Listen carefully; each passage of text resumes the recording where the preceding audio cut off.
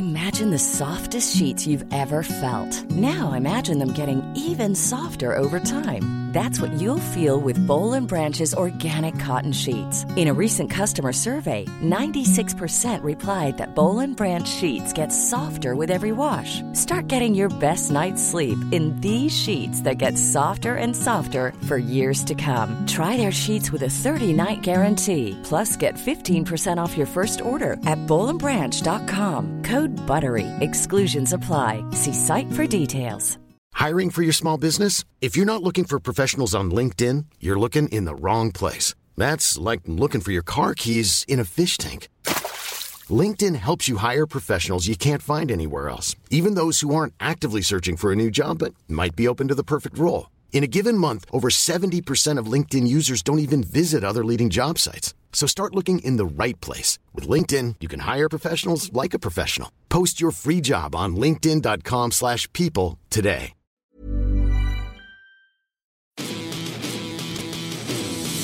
You're listening to Blue Jays Nation Radio with Cam Lewis and Tyler Yaremchuk, a member of the Nation network of podcasts and delivered by DoorDash. Welcome into episode 52 of Blue Jays Nation Radio, the first of our off-season series. I don't know. We probably could have came up with a clever name for this, Coombsy. Do you want to try and come up with something on the spot right now? Absolutely not. Cam's here as always, and we also have a special guest, BK, joining us again. How's it going, man? We are here to eulogize the Blue Jays. So happy to be with you. Sad we're doing it this early in October. Yeah, that's fair. This is also like, it's a Blue Jays podcast. I'm in Edmonton. Cam is in beautiful Canmore, Alberta, I believe. I'm in Canmore, yeah. I flew back to Edmonton today from Toronto to Edmonton, and then immediately drove to Canmore. And I'm running on fumes, and I got a few beverages in the mix as a disclaimer. So if I don't make any sense, it's not my fault. To be fair, we didn't make a ton of sense coming down the stretch either. So the both of you can attest to this. You've both been in the mountains before. We're all Western guys. When you're in the altitude up here, the drinks hit harder. Yeah, those are the rules. That's how it is. It's not my fault. And BK, you're in LA. That's right. Sunshine. It's hot. It's beautiful. And you were at granted, again, this is Thursday night. We're recording this. So last night you were at the NL wildcard game. Tell us a little bit about how electric Dodger Stadium was. So I took a solo trip there just based on the fact that there was a playoff baseball game nearby. I have never seen a playoff baseball game and thought I'd just scoop up a ticket last minute. So made it work. And what a phenomenal experience that was. That ballpark is awesome. Just gorgeous ballpark to begin with. And then you throw in the atmosphere that comes with a playoff game and then add in the way it ended, a walk-off home run and just a super tense game the entire way through.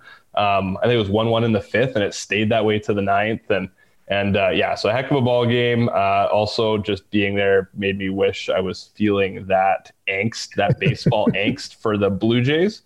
I miss it. I miss it with the Jays, but yeah, it was fun to experience something like that.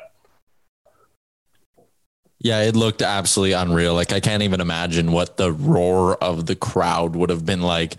Like, was it like the second that ball hit Taylor's bat? Because, I mean, when you go to like any other ball game, the crowd reacts to every single fly ball like it has a chance of going out, right? So I would imagine it was just bananas the second he hit that. Yeah, he hits it, and then I think everyone's eyes go to Tyler O'Neill in left field to see what his reaction is, because it was a bit of a line drive home run. Like, it didn't get way up in the air. So it's hard to feel with like how good of a barrel it was and how far it was going to go. But the moment I look left, I see O'Neill pretty much in his okay, I'm going to kind of move left, but I know it's over. And then, place went nuts. But even off the bat, like even if it had been a double, that wins the game too, right? So it felt like a big moment right away. I'll quickly add, Albert Pujols hit a screaming line drive to center. I think it was 107 miles per hour off the bat. So if he gets under that a touch more, Albert Pujols walks off the St. Louis Cardinals, which would have been incredible. And he came close to doing it, right? Like he crushed that ball. Just didn't get under it enough. But yeah, later in the inning, Chris Taylor with the walk-off, and that was an experience I will remember. I was going to save the rest of sort of the MLB playoff talk for later on in the podcast. So we will do that, and we will jump into 3 up, 3 in 3 Up, 3 Down, presented to you by Twig and Berries, where you can use the promo code NATION15 and get yourself 15% off. Whether you are out on the coast like BK or in the 6 like Coombsy, if your order is more than $75, Twig and Berries will ship it to you. How's that for a fucking ad read, hey? All right. Instead of 3 Up, 3 Down, we're going to do 9 Up, 9 Down because, again, it's our off-season episode. Like you said, BK, we are eulogizing the Toronto Blue Jays today. I'm going to leave this up to you two, though. Should we start with the ups or do we start with the downs? You want to do, maybe we should do kind of like a back and forth because we don't want to have 9 bleak things in a row, right? Okay. So we've all got 3 ups and 3 downs. We've decided we have a little group chat on Twitter, and we came up with 3 good things and 3 bad things each. So we each have our own things. We'll say a good thing and then a bad thing, right? Sure. Sounds good. Coombsy, I'll let you go first then, and I will lead you into your first up. When we did our hot takes, your grand hot take, we didn't think it would happen. You said Vladimir Guerrero Jr. would have an OPS of 1,000 or better. And boy, did he ever. He did. He had an OPS at the end of the season of 1,002. So 1.002. So just slightly above my projection, which is fantastic because it always feels nice to be right. And I think the thing with Vladdy that we all kind of saw coming was it was last year after they lost to the Rays. They went to the playoffs in that dinky little 3-game series and they got torched. You know, the first game was close, second game sucked. And when they panned to Vladdy on the broadcast, you could see him just sitting in the dugout looking fucking devastated. Like, this kid, if we're being completely honest, probably hasn't dealt with that much adversity, especially baseball-wise, because he's so damn good. So the entire time in his life growing up, he just, dominated, was stupidly good, came up through the minor leagues, impossibly good again. And then his first 2 seasons at the big league level just were not what you'd expect them to be. And I mean, we all had to be cognizant of the fact he was 20 and 21 at that time, but there was also players, Juan Soto, Fernando Tatis, Ronald Acuna, who were, putting up amazing numbers at that age. And then you saw Vladdy after the Tampa series look just devastated, look just sad. And then he went into the off season and got into impossibly good shape. And then as soon as we saw those videos of him on like Instagram and stuff like that in like January, February, and then come into spring training, just looking jacked and svelte, slender, athletic, we just knew he was going to go absolutely nuclear this year. And I think even beyond like the expectations that we had in spring training, he was just, he went like beyond that. Like, I mean, there were very few instances this year where he had a prolonged cold streak. He had a section of games that were terrible. It almost never happened. It was, he played 161 games, tied for the major league lead, 48 home runs. And I mean, he's fucking 22 years old. Like, the fact that he put together this season at that age is so nuts. And just to think about like what's going to come in like the coming years, because you look at the best seasons in Blue Jays history and you think like, Carlos Delgado put up like an 1,100 OPS, but he did that when he was 28. Yeah. So what's Vladdy going to do when he's 28, 25, that kind of thing? It's crazy to think about. And it's nice this finally came around, because I know there was some skepticism based on the first 2 years that maybe he wasn't going to be as good as we thought he was. I think it was the two of us talking. We thought, okay, well, like maybe Vladdy can be like prime Edwin Encarnacion. That's fine. Yeah. And here we are now. We were talking about him. Yeah. We were like, hey, hopefully he can be that middle of the order power bat. Right. And I mean, it's crazy to think how the perception of him has changed in 12 short months here. And the other thing too, before I get to you, BK, like we now know how dominant his bat can be. And that was great. But also the move to first base went so much better than I think anyone could have expected. And that's not to say he was perfect over there. He made his errors. He made his mistakes. But when you compare him at first base this year versus in previous times when like he didn't know when to go for a ball versus when to go back to his bag, and some of those early mistakes he made there, like the strides he made at first base as well this whole year were incredible. BK, your thoughts on Vladdy's breakout season? Yeah, well, even last year defensively, like you were talking about, how many balls in foul territory did he overrun last year where he like kind of goes after it and then he can't drift back on it? He was not really competent to be on a baseball field last year. He was a DH who didn't hit like a DH. So there was reason to wonder what that meant for Vladdy's future, and then he killed it. And Coombsy had mentioned the cold streak, the one cold streak he had this season. I think one of the most encouraging things we saw was him come out of that and come out of it on fire too. Because I was a little worried that that the long season had got to him. I was a little worried maybe, just put on a bit of weight during the season, or maybe he was, a little out of shape, or maybe just tired, right? Yeah. From everything he did the offseason, long spring training, playing every day. And then he came out of that. So we've seen him be able to weather the storm of a cold streak during a monster season and return to being strong again. And there's ebbs and flows to a baseball season, but I think now we can reliably look at Vladdy as an elite hitter. Who can sustain an entire season. As long as he's working hard in the offseason, he's got that. So, and once you taste this experience, once you taste being a rock star at the MLB level, he's going to want to retain that or maintain that. So yeah, it's all very encouraging. And this is kind of what we expected 3 years ago, which might not have been fair, but the bat has now shown us a full season's worth of what kind of our hopes were looking at this elite prospect who was, a generational hitter. Coombsy, we're going to go to your first down here, and it's centered around a guy who was, you could argue he was their most important player in that shortened regular season a couple years ago, but he did not live up to the hype this year. Your first down.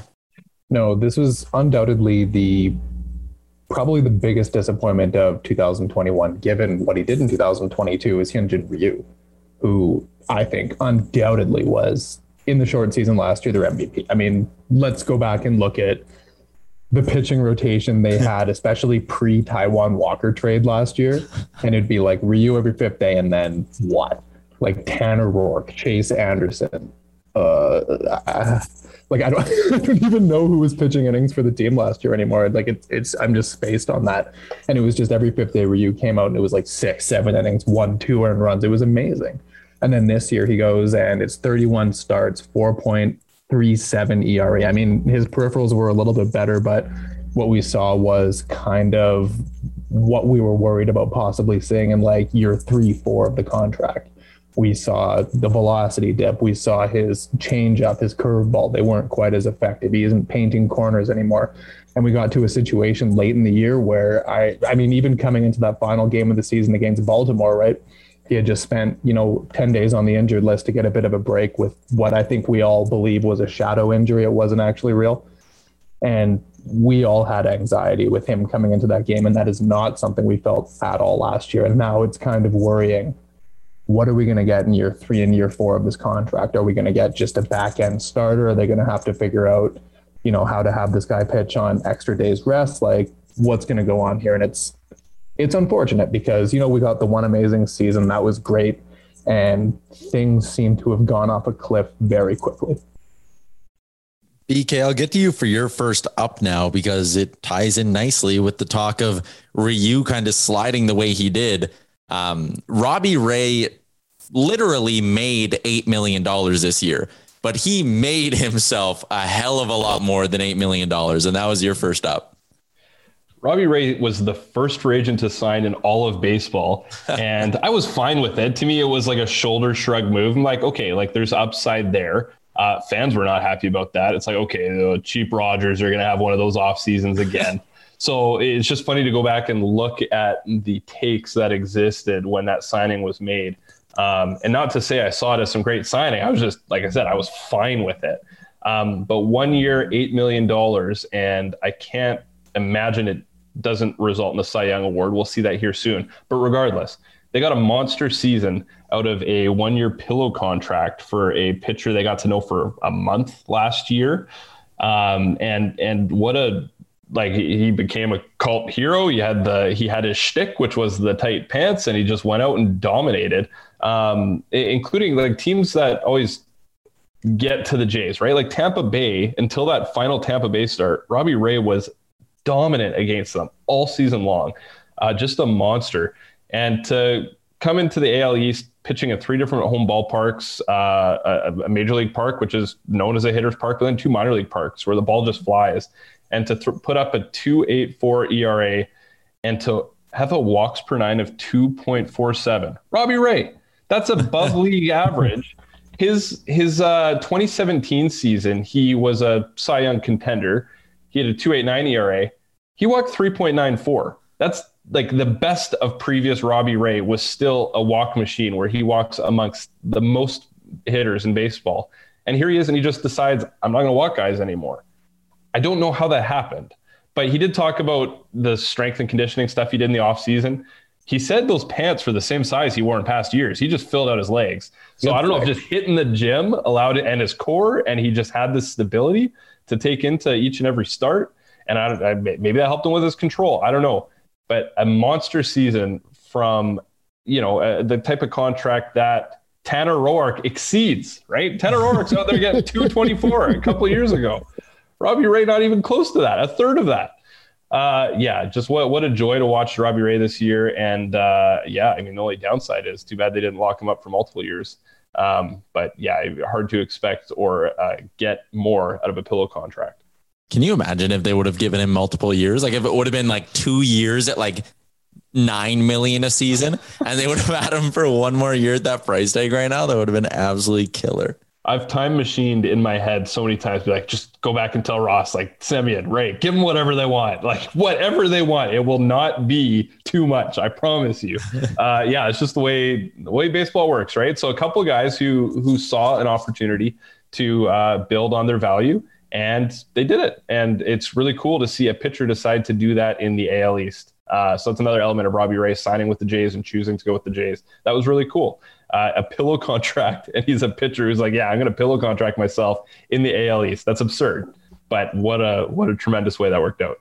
And with both Semien and Ray, I mean, even if they were to walk down the path of not coming back and they lose both of them in free agency, to get that reputation as a team where like, hey, if you come here on a 1-year deal, you can either hit in a glorious lineup and have protection all around you and have guys to drive in and set yourself up for a career year. Or if you're a pitcher, you can come work with Pete Walker. To have that reputation as an organization, I think is massive as well. Yeah, and that's one of the ups we'll get to later in this. But Marcus Semien called Toronto a baseball paradise, which we haven't heard much of that in the past, right? So awesome. There's a lot of good things going on, and anytime you're convincing guys, Semien too, he switched positions to take the pillow contract with the Jays. Like these guys saw something here, wanted to come here. And resulted in tremendous seasons. And Robbie Ray this season will be remembered for a long time, and it should result in a Cy Young award. And what do you got for your first down? What do you have to remind me? Early season bullpen. Oh yeah, let's talk bullpen. So this goes back to even in the offseason when you see Yates sign and then his elbow blows up early March. You see Chatwood start the season well and then completely fall off a cliff. David Phelps, another free agent signing, and he was pretty solid early. I think we forget he exists. Like the baseball season is so long. There are components or guys who play in a year and you just forget it happens. David Phelps was really good, and then he was done for the year. So you got 3 free agent signings with the bullpen that completely flamed out one way or another. And then you got to the list of names like TJ Zoik and Rafael Dolis and the Tim Meza. Like Tim Meza, who ended up being like the guy you trusted at the end of the year, was probably a DFA contender at one point earlier this season. You got Joel Payamps pitching in high leverage, Trent Thornton pitching in high leverage. It was ugly and ultimately probably the biggest contributor to the Jays not making the playoffs. So the big down to early season bullpen. If you take the worst stretch, which, it was probably like May through June. So you take those 2 months, you got like Patrick Murphy pitching to an 8.4 ERA, Jeremy Beasley, 7.71, Anthony Castro, 7.59, Dolis, 7.45, Carl Edwards Jr., 6.75. These are names. Tyler Chatwood, 6.43. Tim Meza, 6.38. Trent Thornton, 4.88, which actually sounds exceptional. Lots of rough performances there. My goodness. And that was so painful to watch. If you guys just remember watching each of those games, and they all followed the same script. The Jays play well early, get a lead of some sort, or at least are tied, and then you just watch the game slip through your fingers. You're just watching the TV like there's nothing we can do about this. Every game follows the same script. This team's in every game. They have to pitch their leverage arms every game because they were never getting blown out. They were so good. Innings 1 through 6, the Blue Jays probably have like 120-42 record this season, right? Like just insane early game results, and then way too many of them just faded away. hearing names like Chatwood and Dolis and Rourke makes me very depressed, because you think back to, like how many they just blew early. And it's like, fuck, man, baseball's a long season. I get it. But those wins, when you drop, 2 out of the 3 in the first month and a half of the season consistently, or because the bullpen blew it, you sit there and go, season's long.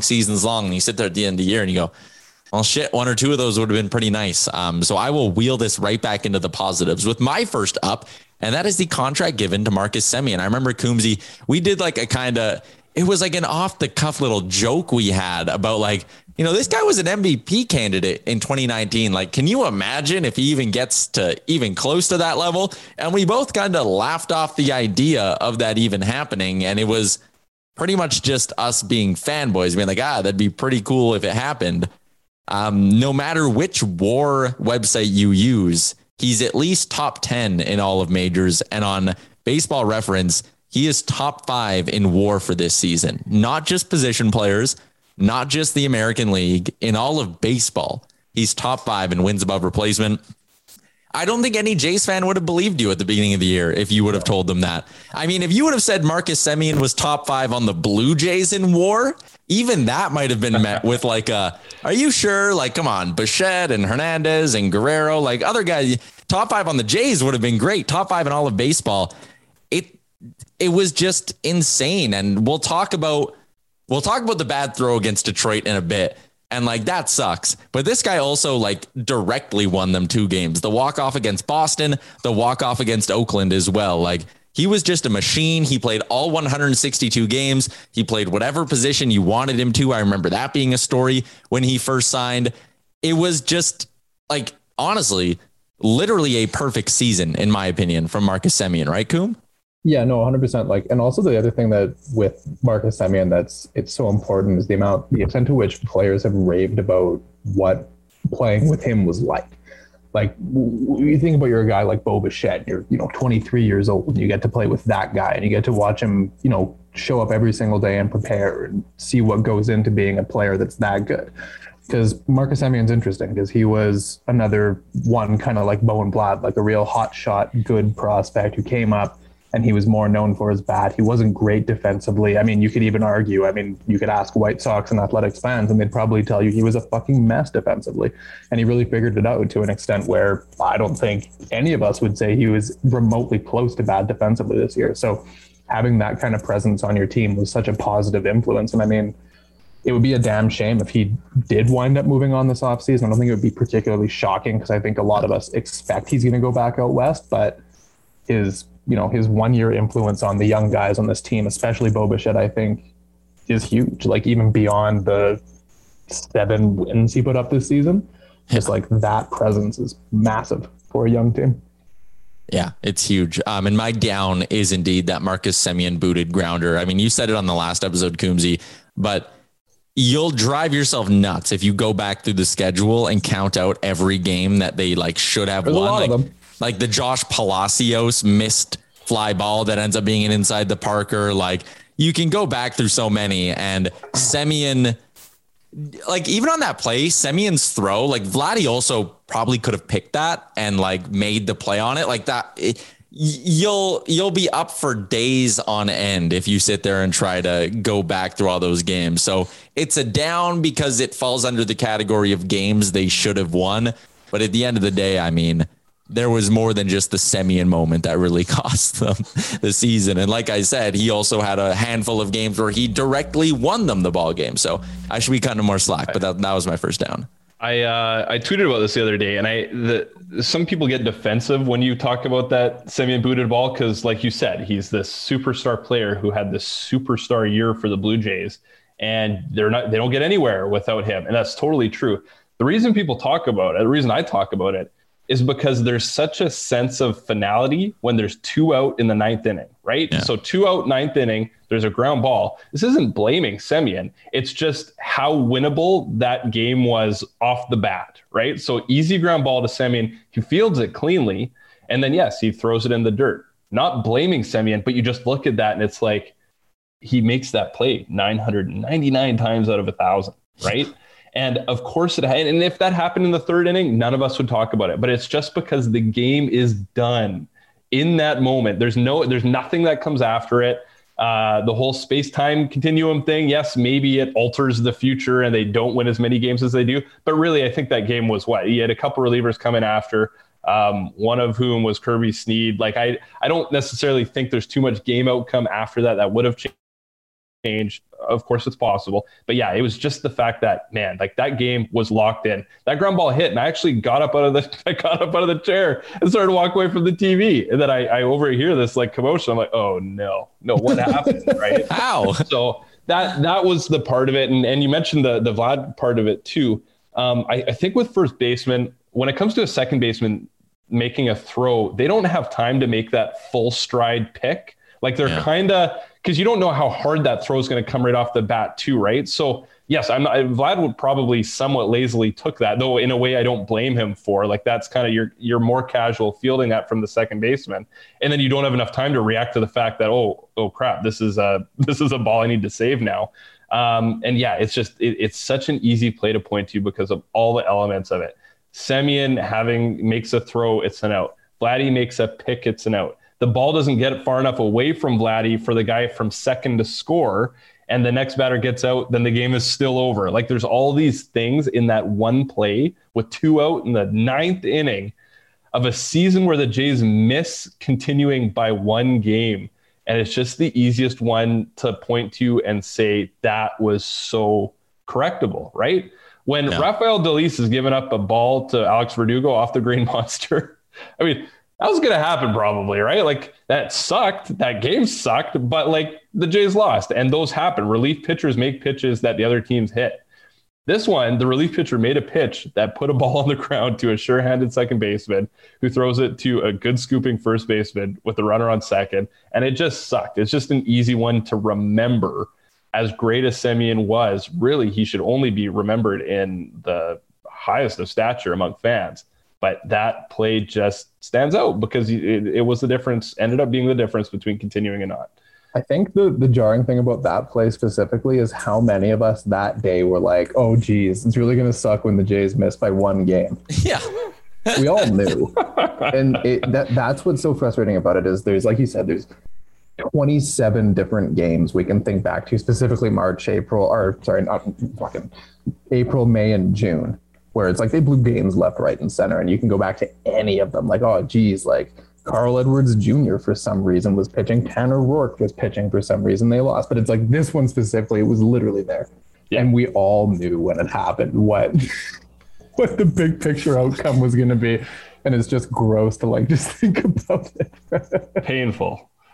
All right, let's steer this back to the positive side of things. Coombsy. Thank you. Coombsy. Oh, that was an ugly tangent, hey? Yeah, that took us to some dark places. That was dark. Also, we're like almost at the 30-minute mark, and we've made it through 3 of our ups and 3 of our downs. So, Coombsy, give some love to your boy Pete Walker for an up. Yeah, let's rip through. This is a nice and easy one. Pete Walker this year really established himself as like a cult hero here. I think he had obviously endeared himself to fans over the past, year or two, just with pitchers doing well, especially this year. You have like, a Robbie Ray, somebody like that, just killing it. And they're talking about, oh, geez, working with Pete Walker is fantastic. They're finding these random relievers and making them pretty good. That was especially the case last year when their bullpen was pretty good. But what I think really helped Pete Walker establish himself as like a real fan favorite in Toronto was that time in Tampa when Ryan Borucki drilled Kevin Kiermaier.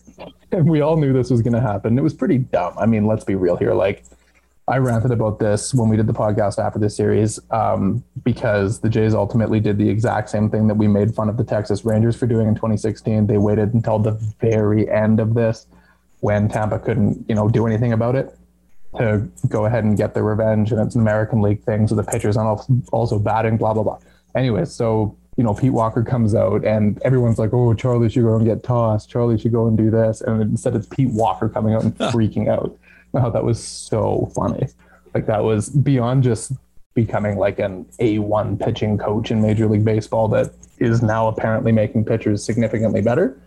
He shows emotion and freaks out at the other team. It's funny. It's cool to see because I'm not one of those Charlie bashers, but sometimes it can be kind of lame that he doesn't get fired up and get into shit. Like I remember specifically that one game in Baltimore when what's his name? Brian Hyde, Orioles manager. Who cares? Who's screaming at Robbie Ray? And it was like, well, why didn't Charlie get in the mix? But, you know, seeing Pete Walker get really, really riled up that game was very entertaining. And that's one of my pluses from the year. Forget Semien and Ray. Are we 100% sure Pete Walker's like under contract for 2 or 3 more seasons here? Like, let's hope so. You don't want to fucking lose that guy, right? Yeah, even if Robbie Ray walks and signs with the Red Sox or the Yankees or one of those. Don't even say that, man. Stop that right now. Hey, it doesn't matter because he's gonna sprinkle some magic dust on Steven Matz, who's gonna take his qualifying offer, and Steven Matz is gonna win the Cy Young next year. It doesn't matter. And the down you got here, and this is a great one too, because I mean, we talk about, things that may have cost them one game, but this team, I think, would have gotten real close to 100 wins if they had a chance to play the whole year at the Rogers Center. So that's your next down here. Yeah, my next down was the games at Dunedin specifically. I don't have any positive memories from the games played at Dunedin this year.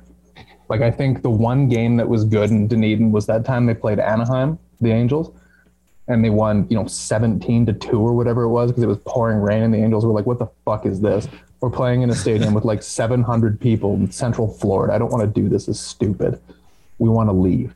And the Jays just kept hitting. And then, Josh Palacios went like 9 for 9, and those are all the hits of his career. Just weird game. And that was the only good one. The rest of them were terrible. And it was just like Yankees fans that are snowbirds living in Florida coming and booing the Jays at their home game. Red Sox fans, snowbirds, this and that. And it was gross. Rays fans. There were Rays fans in their home ballpark. There's no Rays fans. There's no such thing as a Tampa Bay computer Rays. Generated. Stupid. Like, Tampa Bay Rays fans don't exist. They're talking about moving the team half of the year to Montreal. Like, what the fuck is that? Like, you don't have fans. It's stupid. Can I throw one more good Dunedin memory in there? And it's when Vladdy hit a ball into the schoolyard. Like, that's shit that happens at my rec league training. That was definitely in the regular season. 100% it was, man. I don't know why I don't remember that, but I remember Mike Trout's schoolyard ball. But I think both those did happen regular season. I think you might be right. I'll have to look that up. But Mike Trout's for whatever sticks out in my head. But the problem is that first ballpark. The problem is that this season feels like it was like 3 seasons. Yeah. Like, thinking back to things that happened in April feel like they happened 5 years ago. I forgot the Buffalo portion happened. Like, at the end of the year when there were like 3 ballparks, I was like, what? Oh yeah. Holy shit. They were in Buffalo for a little bit. Yeah. Like, it would have been a lot better, honestly, if they were. I think playing in Dunedin was a problem. There was some kind of bad vibe. And I mean, hey, look, like, I've been to spring training games in Dunedin. It's a vibe. Like, when you're there in March and, it's 27 degrees in March and you're drinking a beer and you're like, you're watching baseball. You're like, yeah, absolutely. So, the renovated park is nice. Like, their complex is sick, but I think there was something psychologically jarring. All right. Well, Coombsy's internet, wherever he is, might not be cooperating here to let him rattle off the rest of this point here. So we're just going to keep moving along here. Oh, he is like frozen too. He hasn't moved now in like 15 seconds. It looks good though. Yeah. It's a good still. BK, you're next up here. George Springer and his ability to kind of come through in the clutch as often as he did. Yeah, Springer was a lot of fun when healthy, right? Funny, we just talked about lack of Dunedin memories, but that one Atlanta game where he ended up re-injuring himself in that series, so ultimately it was a net loss. But comes back and he hits 2 home runs in that one Braves game, including a 3-0 just monster shot into the night sky where you don't even see the ball out in left field. But yeah, he just had a lot of clutch hits for a season where he didn't net a lot of games because of injury. You think I favorite one's probably got to be the Matt Barnes dinger on the Rogers Center, right? Like, what a moment. Big comeback against the Red Sox. Big moment. Those 2 guys grew up together. Him and Matt Barnes are like down street neighbors. They grew up playing in the same little league team and all that stuff. And he just has a moment. And George Springer has a flair for the moment. He came back from the knee injury, one of many injuries this year, and he struggled. That was rough there for a while. And Charlie kept running him out there, and eventually he found his groove. And it's one of many things on the list, like we've talked about, could have won 100 games if you play the whole year at Rogers Center. Could have won 100 games if you just had a healthy George Springer. Could have won 100 games if the bullpen not even was like better players, but if you just got like 50th percentile performance out of the bullpen, or a little bit more luck, or, you know, there's all these, you know, if, ands, or buts, but Springer, when healthy, was a monster. He actually finished with a higher WRC plus than Semien this year. Springer had the second best WRC plus on the Blue Jays.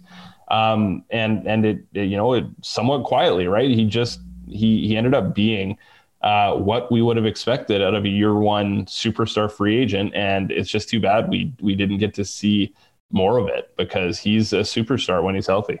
He left us with a great memory too, with the 2 home runs in the final game against Baltimore. So hopefully next year, a healthy George Springer, I mean, 130, 135 plus games, I think would be a great scenario. I'm not even asking for that much there. But like him in the lineup on a more consistent basis next season, like, I mean, getting those flashes of like, oh shit, that's why you pay players like George Springer the amount you do was really great to see, because like that home run against Boston it's easily a top 3 moment of the season. But that was unbelievable.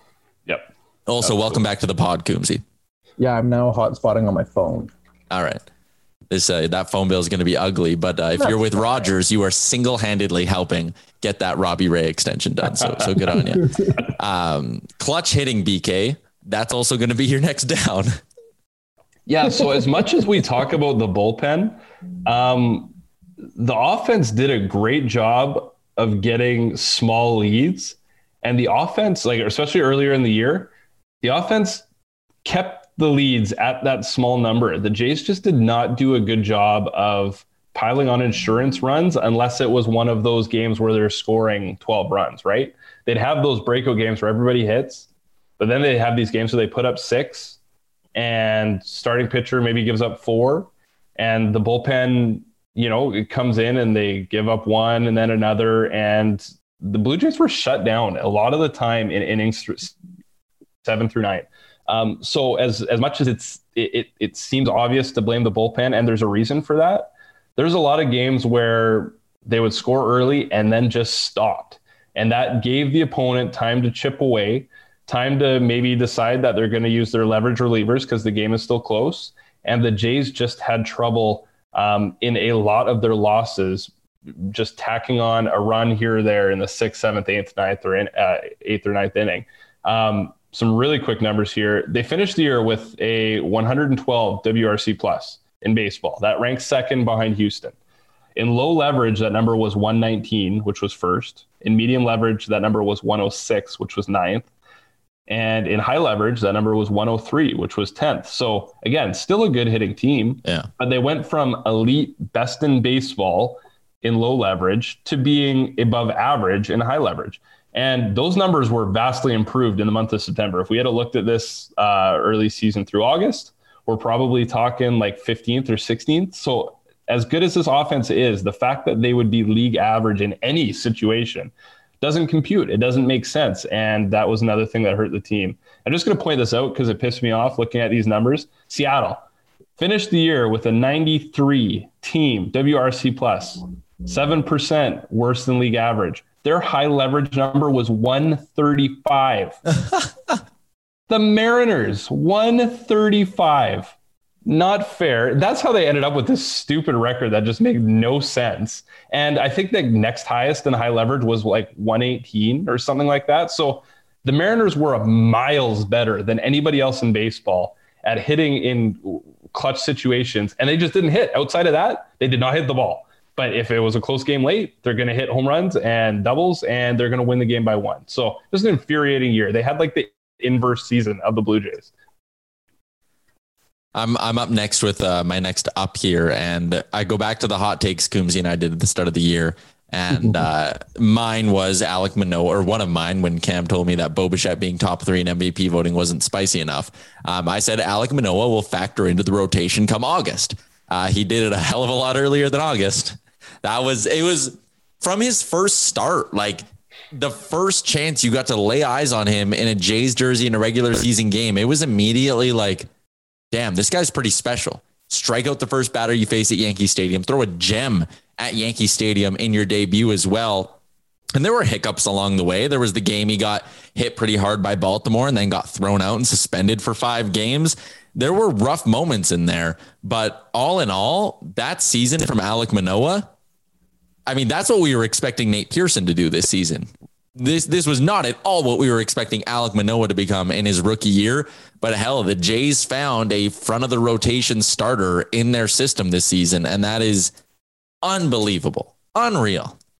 Absolutely critical to what they're going to do moving forward and the ability to have success, right? Like, you go back a year ago and Berrios and Manoah were not things that would have registered on your radar. And now you look at the prospect of not having either of those guys next year, and that'd be terrifying. Yeah. So, I mean, Manoah, the fun thing about Manoah is he checks literally every box. Like he's got good stuff. It's actually not elite stuff, but he's got good stuff. And he's just one of those like bulldog gamer, loves the moment, there for it guys.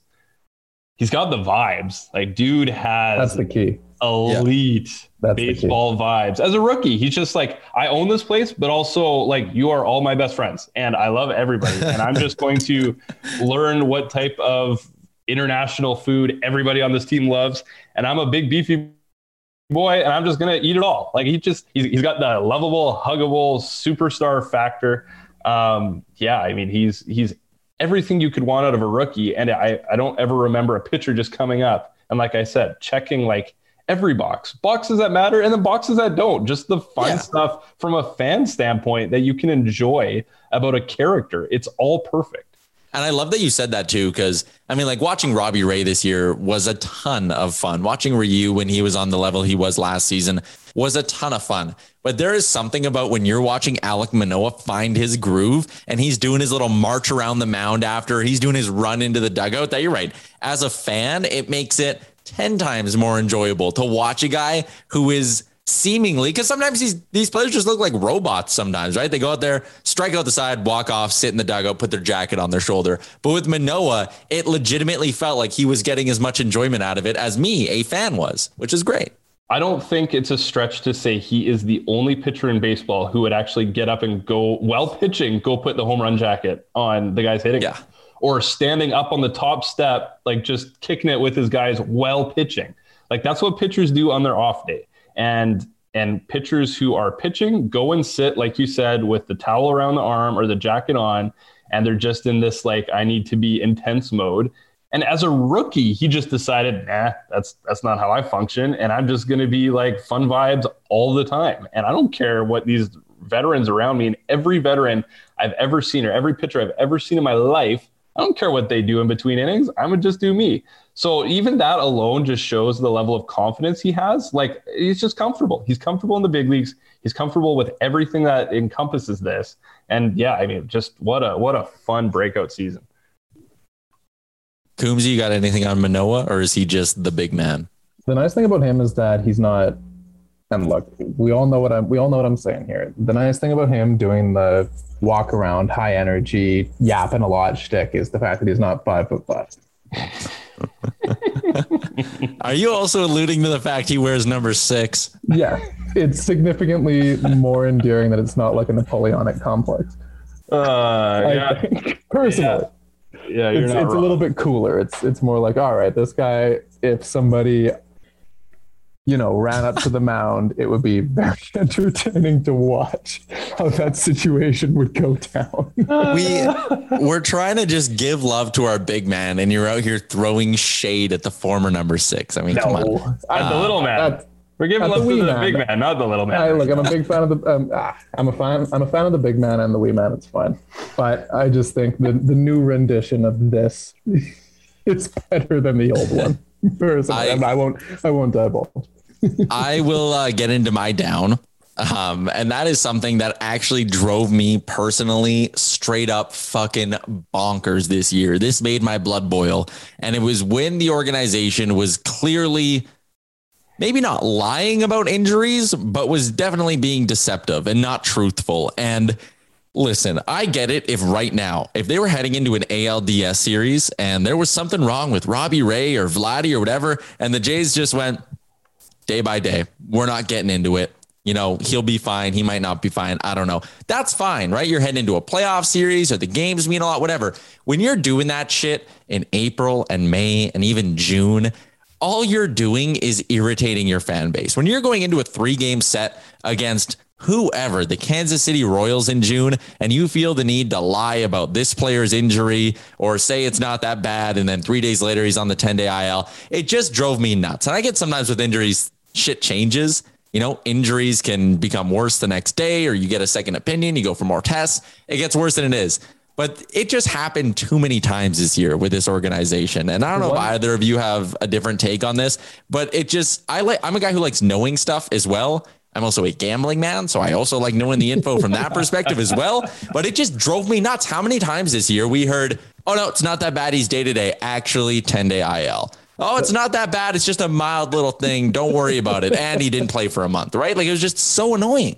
I love how you're equally as mad about this now as you were in April, May when it first happened. Because it just brings me back to that moment of sitting in this exact same spot. I mean, what the fuck is going on right now? It was the one that was so dumb was when George Springer clearly ran to first base and was just not okay. And then they pulled him out of the game and they were like, it was fatigue. Yeah, that one. Why are you saying that? Hell? We all saw it on the broadcast. Everyone knows that's not the case. Why did you just say he was sore? It was precautionary. It was just nuts. He re-injured his leg. And then for months, we were so skeptical of every single injury. It was oh, geez, some reliever came in, only pitched to 3 guys. Does arm fall off? What are we doing here? It was for 2 months. We thought. But then even when Ryu was hurt, we were all like, no, he's fucking not. You guys are full of shit because we don't believe anything you say. By the end of the year, it was oh, he's going to neck injury. No, he doesn't. That's not real. The funny thing is with Charlie, I'm not even sure he's all that of an intentional liar. I think he's just the hyper optimist where he's got this hope of what it minimally could be.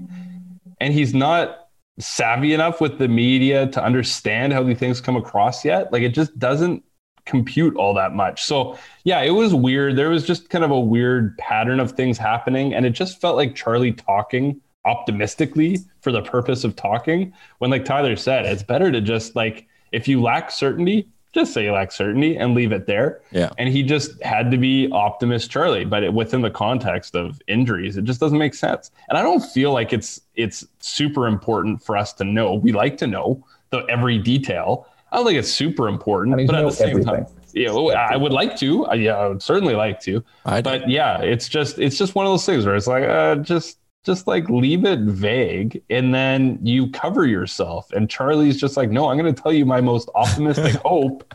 And then when that doesn't come to fruition, he needs to learn a little bit more media savviness. They need the exact opposite. They need to manage to be a real Debbie Downer. And what happens is if someone leaves the game with a bit of soreness and they're like, he's never going to play again. He was in tears. He's probably going to die. And then he's on the field 2 days later and we're like, holy shit. And we're all so excited about it. That's what they need. That's better. Lourdes Gurriel gets stepped on and Charlie comes out and goes, the whole hand's gone. It's already chopped off. We'll never walk again. And then he's playing the next day and we're like, fuck yeah. Holy fuck. This is easily our longest podcast of the year. But let's get into our last round of ups and downs presented by Twig and Berries. And Coombsy, you have the honor of telling us about how great it was to have the Blue Jays back in Toronto. Having the Blue Jays come back in late July there, when I think we got to a point where it seemed kind of like they weren't going to be back for the whole year because everything was so chaotic. They couldn't get the clearance to come across the border. They couldn't get, clearance from the municipal government to have X amount of people in the stadium, and it didn't seem worthwhile. And it seemed like it would be a pain in the ass, move everything from Buffalo, blah, blah, blah. They're just going to play the whole year in Buffalo. And they finally just randomly announced in mid-July, hey, we're back, 15,000 fans. This is going to be insane. And, the first game they played against Kansas City was just, holy shit, wow. Crazy atmosphere. There's only 15,000 people in there, and it felt like it was full. And the whole pregame ceremony they did was super emotional. I think, Charlie tearing up in while that was happening really, really endeared him to the fans. I know a lot of people still hate Charlie, and they always will because they just hate the manager, and that's just what they're like. But I mean, if you don't like the guy a little bit after seeing that, then you're soulless. And the whole experience was amazing. Just them, and I mean, we've all made this argument a million times. If they had been in Toronto the whole season, they would have won significantly more games. And it's a damn shame they didn't play more games in Toronto, but I'm very glad they did come back, because every game that I went to, I think I went to like 6 games this year, and they were just, every single one had an amazing atmosphere. And it was just so nice to be a part of that after March, April of 2020, thinking, Christ, I'm never going to watch a baseball game live again in my life. And then a year and a half later, here we are. And all the games this year were super fun. It was a great time. So I'm ecstatic that happened. Yeah, they won both the games I was at as well, which was great. 2-0 with me in attendance, and just being there is great. Like, I understand that the Dome is not like the best ballpark out there, obviously. Oh, it's baseball paradise. There is something like, there's just something about it when you're a Jays fan, like sitting there, CN Tower, roof open. I mean, again, it's not the most aesthetically pleasing stadium or anything like that. It's basically just a concrete blob, but like there's something about being in there on a nice day with the sun out, and it was unbelievable. So yeah, even just watching them on TV, and this is where you and I come in, is watching them on TV back at the Dome. You're way more emotionally invested in this baseball team. Like, it just felt back to normal again, which was great. 100%. Let's jump into your down here, which is centered around Nate Pearson. My final down is, so we kind of touched on this earlier with the Manoah point. Manoah came out and he became the exact pitcher that we all thought / hoped Nate Pearson would be this year, because we thought, okay, this is going to be it. This is going to be his breakout year. And it was not. Nate Pearson got hurt in spring training. That pushed everything back. It seemed like they maybe rushed him back a bit. He made that start in Houston in early May, and that was rough. Watching that, he looked like he was in like psychological discomfort making that start, and it was unfortunate. And then, he dealt with injuries at the minor league level, only wound up pitching, a handful of innings. And, you go back, he's been a professional since 2017. He's only pitched over 100 innings once. And we're getting to the point now, the guy's, 25. And is it really realistic to expect that he can throw anywhere near 200 innings? Like, can we really pencil him in to be a starter next year? Or are they going to have to do some Tampa Bay Rays thing where he's pitching 3-4 innings as a bulk guy? Is he just a reliever? What is it? I mean, there was the positives at the end of the year that he was quite good as a reliever, but personally, I mean, I don't really see the Nate Pearson top end starter thing happening. It just seems like the durability is not there. There's something else going on too, where it seems like he's got the yips, and he just can't pull it together for 5-6 innings at a time. Nate Pearson. Maybe I'm being overly pessimistic. I don't know. His current situation does not mesh very well with a team that's trying to win right now too, right? Because like you said, it's confusing about how you bring him along next year, because he can't pitch probably more than 140 innings. So if you want him to be a starting pitcher, you start him in AAA, and once again, he's doing short starts to preserve himself through the year. Well, you can't do that, because if he gets hurt again, you're stunting his innings. So he's a confusing case on how a team that has these aspirations to go win a championship next year will use him, because you want him helping you at the major league level, but then that is in a relief role. If you're entering the season with him in your major league rotation, well, then what? Are you giving him short starts? Are you doing fake IL stints throughout the year? Are you sending him down for pockets of time? It's a bit of a tricky situation for the Jays to navigate. Whereas if he was on the Pirates, I mean, it doesn't matter, right? Wins and losses don't matter. So you just build him up, and if he hits an innings count by mid-August, then you just shut him down, and it doesn't matter. But now the Jays need to use him and to get wins out of him, however that may be. And ultimately, maybe that comes via trade, right? Maybe they trade him and they're bringing in somebody else to get wins out of Nate Pearson. But the team needs him to contribute, not to develop. And that is going to be really complicated, and probably one of the most interesting things to follow in spring training next year. Yeah, that'll be a huge story. I mean, you talk about Rays shit. We've hit on already in this episode of the pod, Ryu needing rest and Pearson not being able to handle a lot of innings. And they're two guys with completely contrasting pitching styles.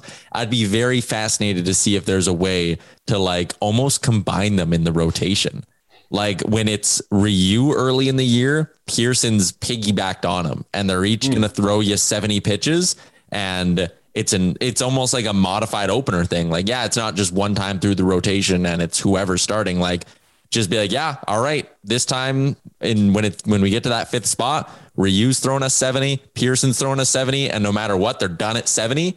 And that's how we're going to preserve both these guys and get them their innings or get Pearson his innings and keep testing him out at the major league level, but also give Ryu his rest. I don't know. That's like pie in the sky shit though, probably. Where are we at here? Coombsy, you're done now. Hey, Coombsy, that's your final up and down.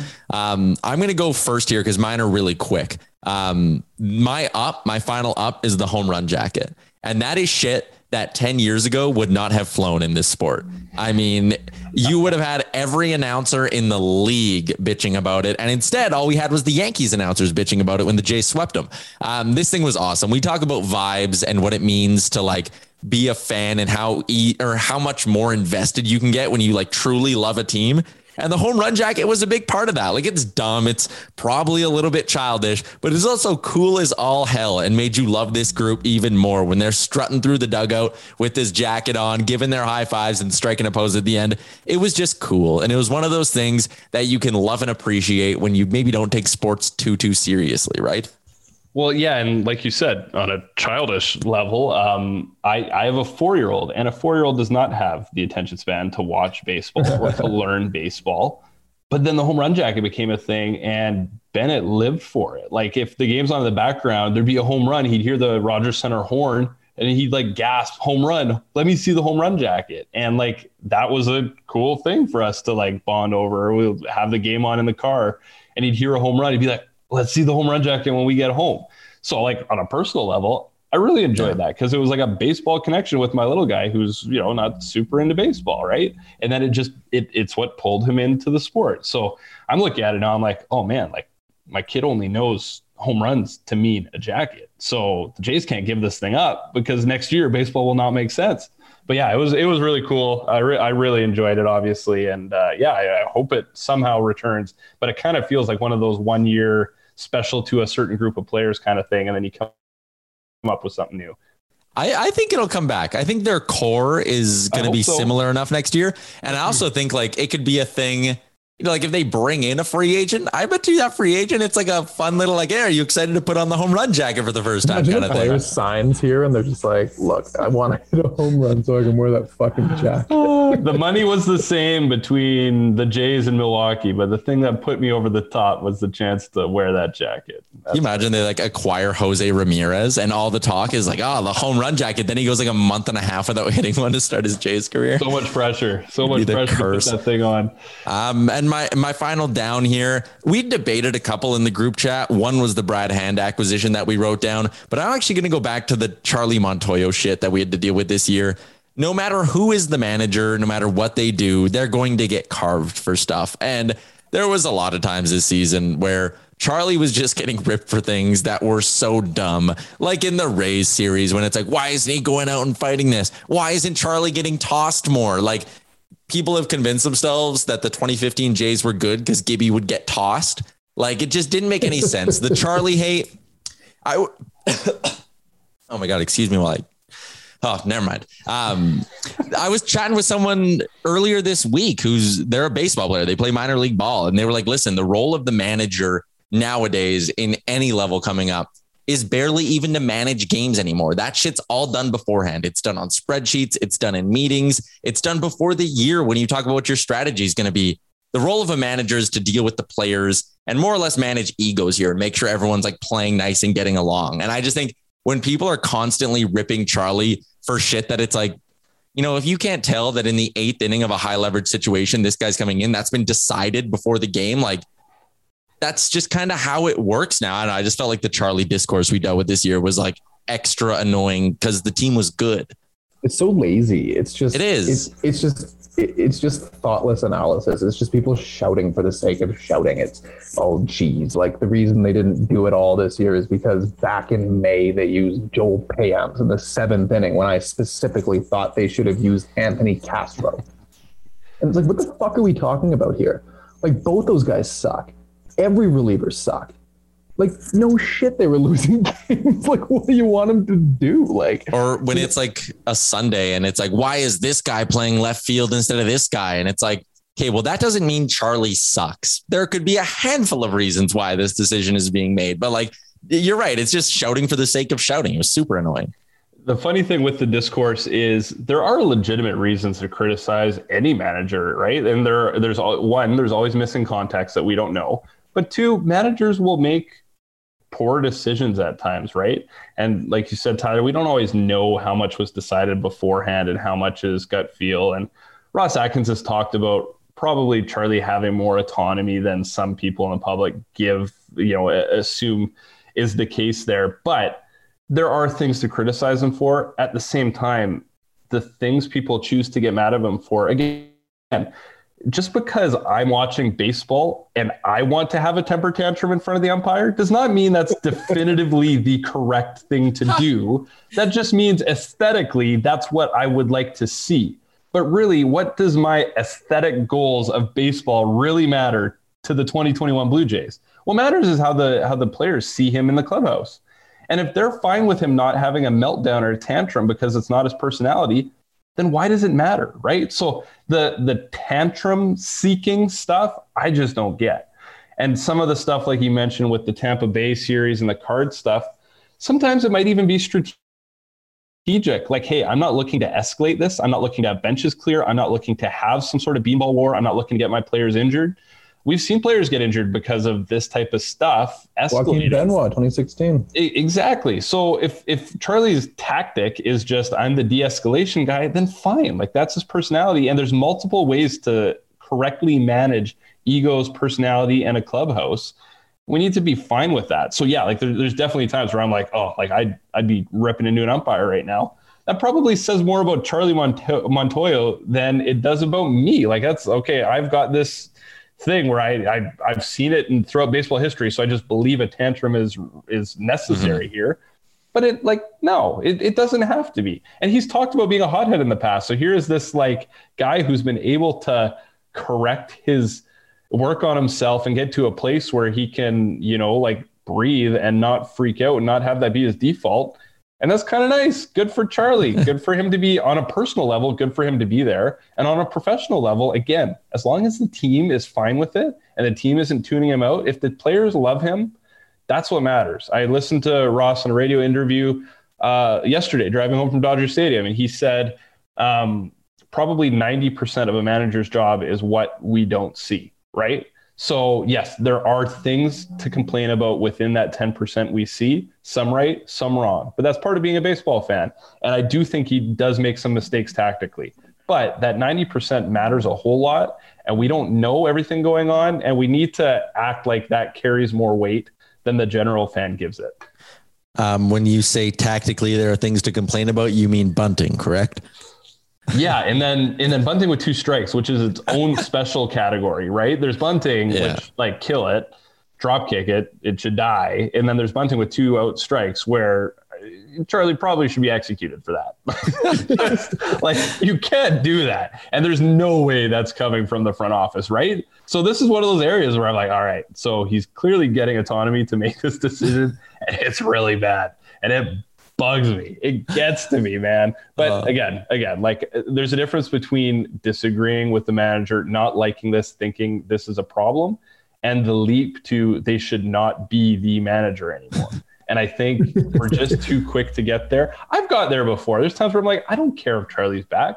And maybe he's attached to Pete Walker. Hey, so all these people are like, oh, get rid of Charlie. Maybe that sends Pete Walker out of town. So there's a lot of stuff we just don't know and can't know. And this was a good topic to talk about because it was a little over the top this year. it was probably more entertaining than me just talking about the Brad Hand trade, right? Yeah, we all knew that was bad. Okay, we're going to flip it for our last one because I want to end on a positive, and there's a way to go with the final up, even though it's been over an hour already and it's getting pretty late. But the playoff format, BK, that's your final down. This is going to be a tangent. I'm excited for this. So I'm going to go grab another beer as he starts. I don't know what the right answer is for the number of teams that should make the playoffs, the number of wild cards there should be, how many games that first round should be if playoffs are expanded, all that stuff. I don't have a ready to go answer, but the playoff format as it exists awards people or teams that win divisions, right? But right now we've got this division imbalance in baseball, which is going to continue to be there for years. So if you've got regions in the Midwest that are small or medium market teams, they're never going to spend at elite levels. So unless they're functioning as the Rays, they're going to have ups and downs, probably mostly downs. And that opens windows for, above average teams to win divisions, win multiple division titles. Then you've got a division like the AL East where there's four teams that win 91 plus games this year. The Baltimore Orioles, which are in a total rebuild and are awful, but they've got talent coming up too. And we're eventually going to look at a team or a division where we potentially have, 5 competent or better teams, but there could be a sustained run here where we've got 4 high end teams, and the current format, always one of them will miss the playoffs. But on top of that, the division schedule sucks. The Blue Jays get to play Detroit and Cleveland 7 times a year, and they play the Yankees and Rays and Red Sox 19 times per season. If you're going to have an imbalanced schedule like that, well, first of all, no, that schedule should not exist in that form because it hurts teams just for being in a region where teams can spend more money on payroll. It just doesn't make sense. So the schedule needs to not be balanced in that way. And teams need to, it's never going to happen, but baseball really should be trying to get if there's 10 playoff teams, it should be an effort to get the 10 best teams in baseball into the playoffs. And the current format doesn't set that up, right? So this sounds whiny on our part just because the Jays missed by 1 game. But on the same side of things, it should matter that a 91 win team can't even see one more day beyond the season.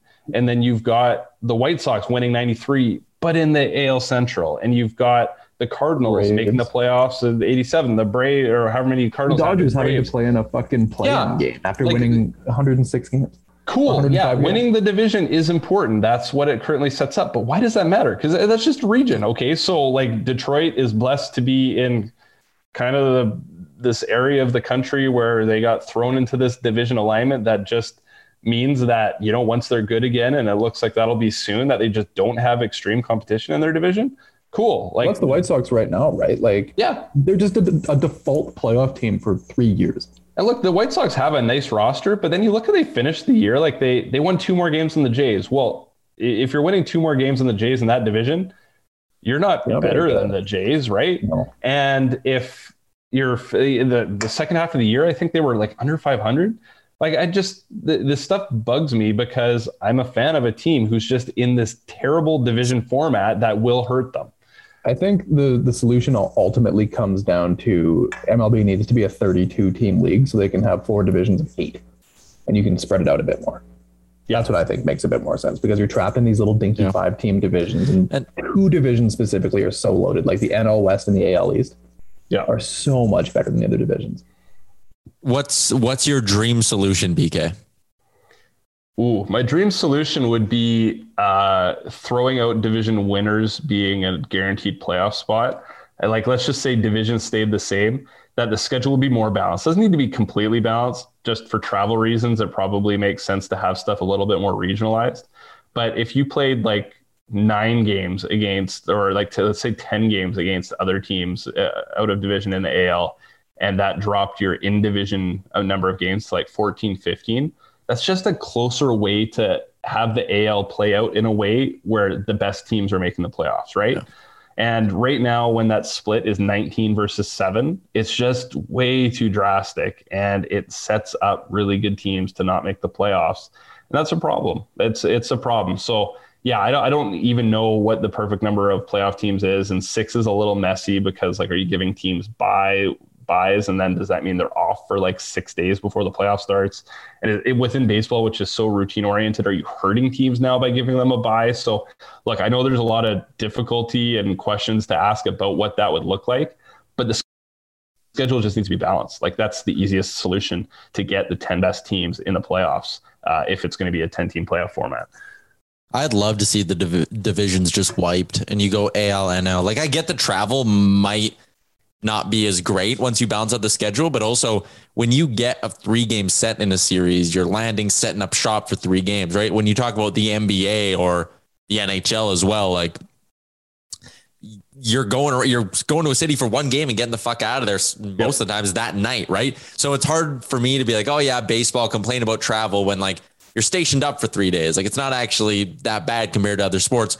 I would wipe it out. I'd go AL 15 or maybe one day 16 teams, NL 15, 16, fully balanced schedule, and just play it out. And I'd do 6 teams as well. I'd do 2 get a bye, and I'd do the wild card round is a best of 3. And if you wanted to save travel at that point, best of 3 where the home team gets all 3 games as well.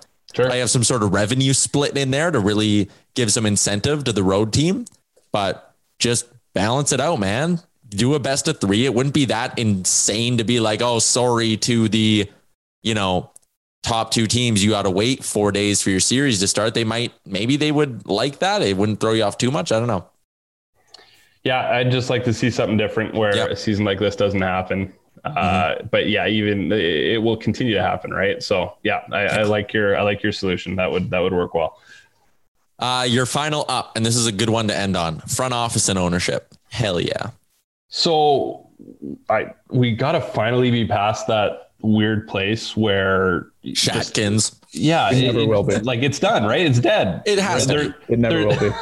There's like 3 people. Bad Boy's going to keep it alive. That's the thing. There's going to be like 3 people who, like Bad Boy and Cathal Kelly, like they could just exist in their bubble of enjoying each other in misery. But yeah, I mean, look, it's a legitimately good front office. Where you want to stack it up across MLB, like, doesn't matter. If you're a Blue Jays fan, you look at it and be like, cool, we have a good front office. And beyond just making smart decisions, again, we've talked about it, we've joked about it, but Marcus Semien and how he talked about Toronto is real. Like, here's one of the most respected players in baseball talking glowingly in a piece that didn't come across as pandering. Like, he just loved to talk about the good things the Jays had going. And I can tell you, from just hearing some things, that it is very real when Mark and Ross talk about having this be like one of a player's favorite places to play based on all the resources they provide behind the scenes. So the team is like dedicated to making families as comfortable as possible and to making all these situations play out as well as it can. They spent all that money, or they spent all of Florida taxpayer money on the Dunedin facility to make this state-of-the-art, like, not just baseball, but one of the best training facilities in all of professional sports in North America, in a dinky town in Florida, but on the coast, for players to try and incentivize them to spend 12 months a year playing down there, getting better in the pitching lab, hitting tools, all this stuff.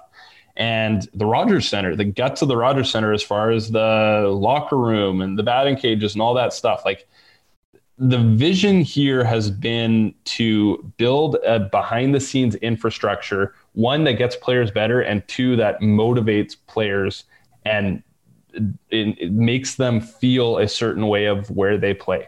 And beyond just smart player moves, that is critical for an organization, and fans probably don't give that enough credit.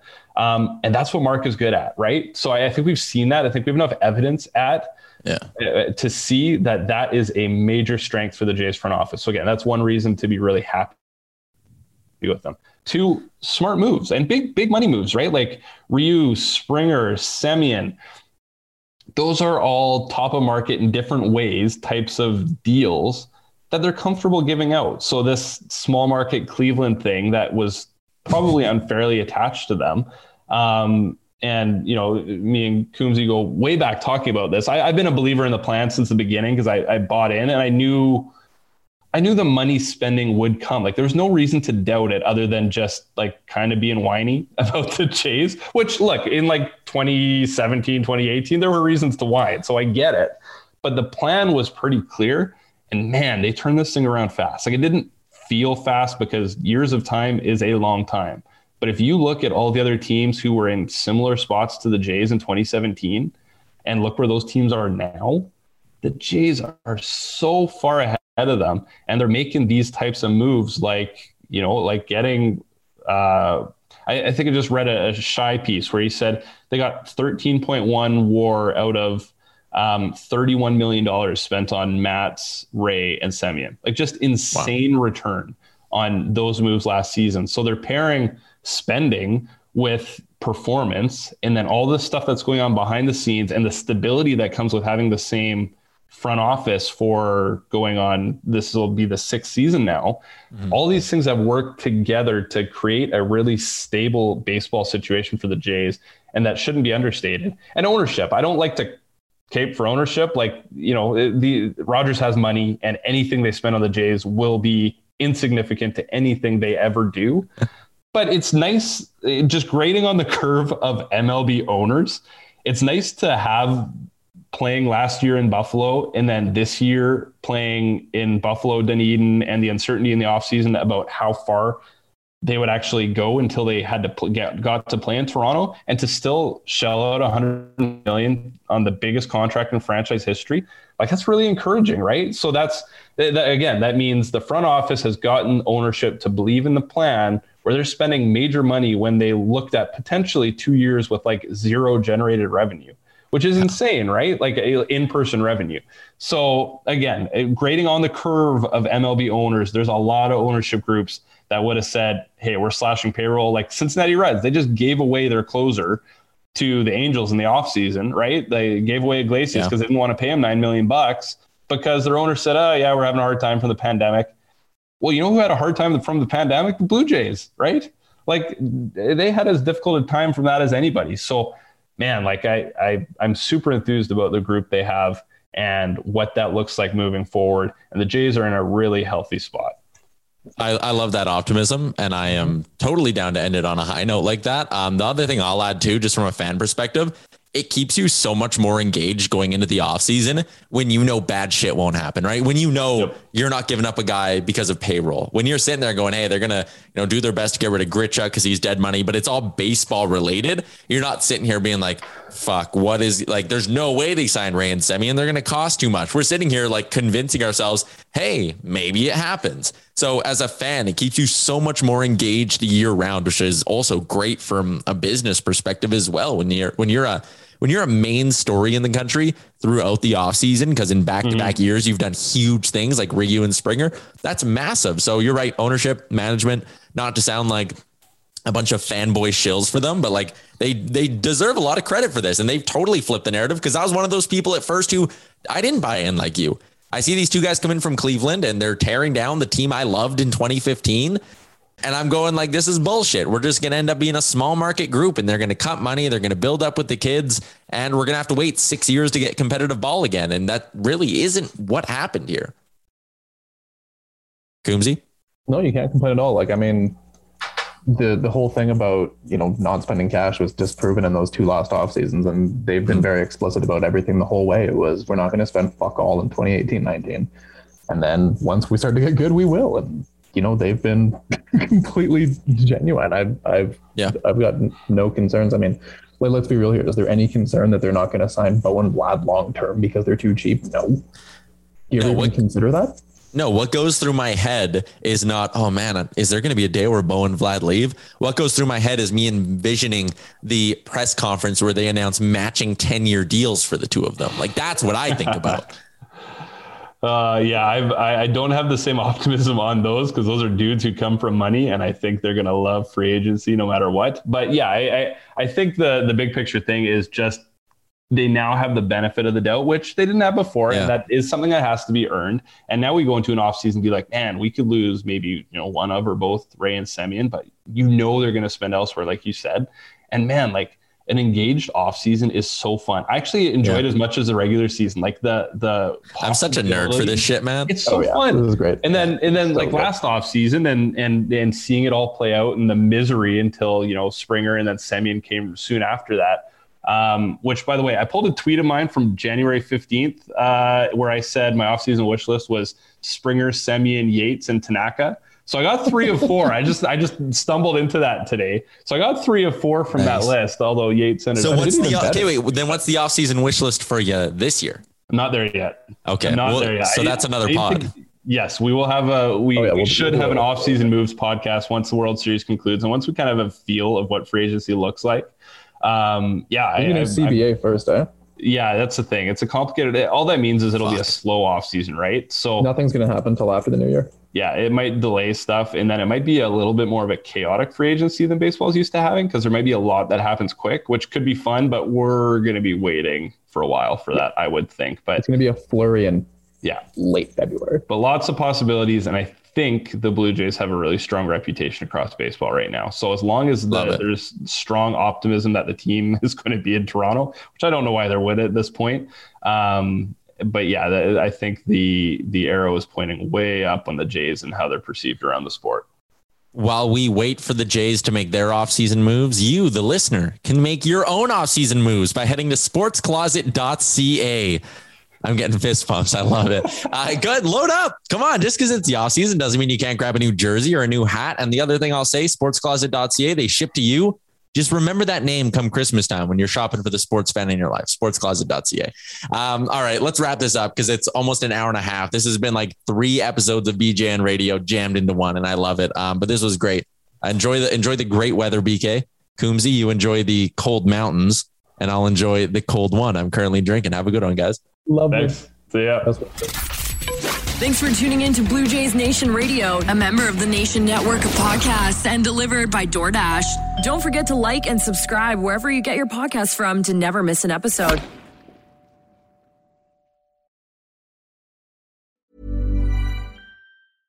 Imagine the softest sheets you've ever felt. Now imagine them getting even softer over time. That's what you'll feel with Boll & Branch's organic cotton sheets. In a recent customer survey, 96% replied that Boll & Branch sheets get softer with every wash. Start getting your best night's sleep in these sheets that get softer and softer for years to come. Try their sheets with a 30-night guarantee. Plus, get 15% off your first order at bollandbranch.com. Code BUTTERY. Exclusions apply. See site for details.